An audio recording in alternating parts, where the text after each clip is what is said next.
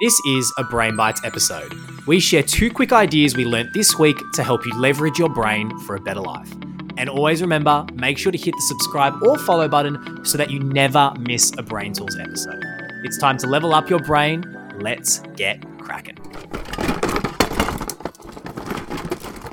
It's Brain Bites 19, and I want to share something with you that we have genuinely received so many questions about. And I think if I can put my hand up here, myself and Sam, I think we just made an assumption here that every single person knows what a mental model is. And given that we're going to be speaking about it a fair bit over the next few weeks, especially in these Brain Bites episodes, I wanted to actually try and help everyone get on the same page in terms of what mental models actually are. And that is what forms Brain Bites 19 today.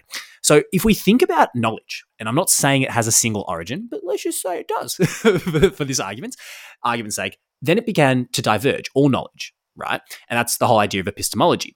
We then, though, across time, as we as a species began to discover more about Earth and the world and all that sort of jazz, what is it, 13.8 billion years, the universe, and then 4.3 first life, and we've had circa 600,000, give or take, we started to group all this knowledge that we discovered and we classified it, essentially creating all these different subjects and disciplines. Biology, chemistry, psychology, all these different fields were born. But the key thing here is that they were divergent. And so if we really try and draw back a little bit more, there are root models and root knowledge that really clearly represent the world. And that is exactly what a mental model is. It's a representation of how the world works. And it's actually to our advantage to really try and think in terms of mental models, because let's be frank, trying to remember all the details about every single subject is impossible. Just go back to school, when in reality, a lot of it was a rote learning exercise. You'd learn specific facts and figures within psychology or biology, and you might have loved the subject content or hated it, depending on what you do, but we weren't necessarily taught to think at the root principle of that. And so if you can understand basic principles across many disciplines in a really interdisciplinary manner, then you become essentially a specialist generalist. So if I can give you a few examples here, it's like for an engineer, right? Say you specialize in that, because most of us are specialists. It's what we did when we studied our degree, so to speak, if we did go to university. Engineers are likely to think in terms of systems. They'll look at the entire systems top down and try and understand it from that perspective. Whereas maybe a psychologist will take an incentive viewpoint. What's the self-interest? What's the incentives? For a biologist, they might view it in terms of evolution, natural selection. For a neuroscientist, they'll be like, hold on, plasticity is the name of the game.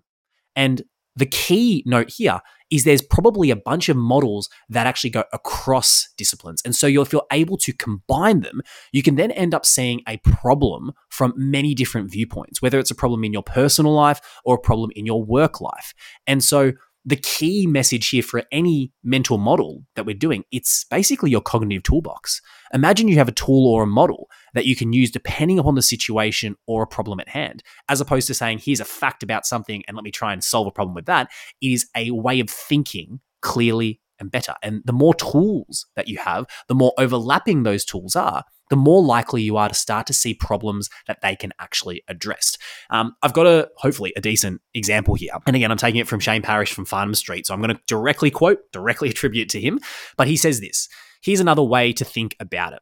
When a botanist looks at a forest, they may focus on the ecosystem. An environmentalist might see the impact of climate change, and a forestry engineer the state of the tree growth, a business person the value of the land.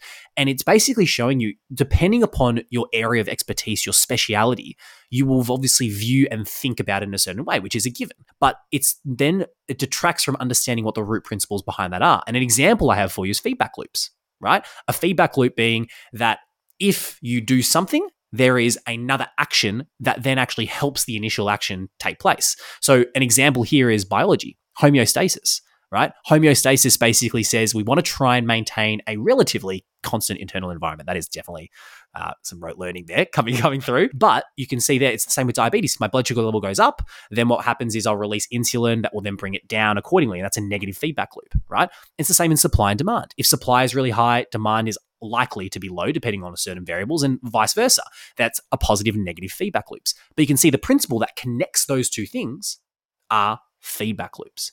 And so I want to give this overview today and give it a really clear understanding of how we're going to go about using these in the coming weeks, because it's so important that we don't just simply remember facts in any given domain, right? Especially if you're in the workforce, if you're at school, no matter what. It's really important to start having connective interdisciplinary thinking of asking yourself a basic question. How does this concept I've learned relate to another domain? Is there some sort of root connection that I can create? If there's something there that connects and is present in multiple disciplines, it's likely that it is a mental model. And if we can discover more mental models and try and understand as many as we can and connect them into a bit of a lattice work, then you can use this to really think through complex problems or even simple problems as well. I think the best way to probably go about this is to summarize a guy called Charlie Munger. You probably heard Sam and I mention this dozens and dozens of times. He's Warren Buffett's right-hand man, and he's very, very famous for his speech on human misjudgment, where he notes about 100 different mental models that has helped him in terms of his investment philosophies across his entire life. And he says the following, I quote, "Well, the first rule is that you can't really know anything if you just remember isolated facts and try and bang them back. If the facts don't hang together on a lattice work of theory, you don't have them in any practical or usable form. You've got to have mental models in your head, and you've got to have an array in your experience, both vicarious and direct, on this lattice work of models. You may have noticed students who just try to remember and pound back what is remembered. Well, guess what? They fail in school and in life. You've got to hang experience on a lattice work of models in your head." Now, hopefully that summarizes what mental models actually are, because in the coming weeks, we're going to be referencing specific mental models to help you think better, to make better decisions, and ultimately improve the quality of your life. And that brings us to a close of Brain Bites 19. We hope you loved this Brain Bites episode. If you wanted to support us, the best way is to add a screenshot of it to your Insta story, or to share it in a WhatsApp group with friends, or share the link to someone who you think might benefit from it. We'll see you next time.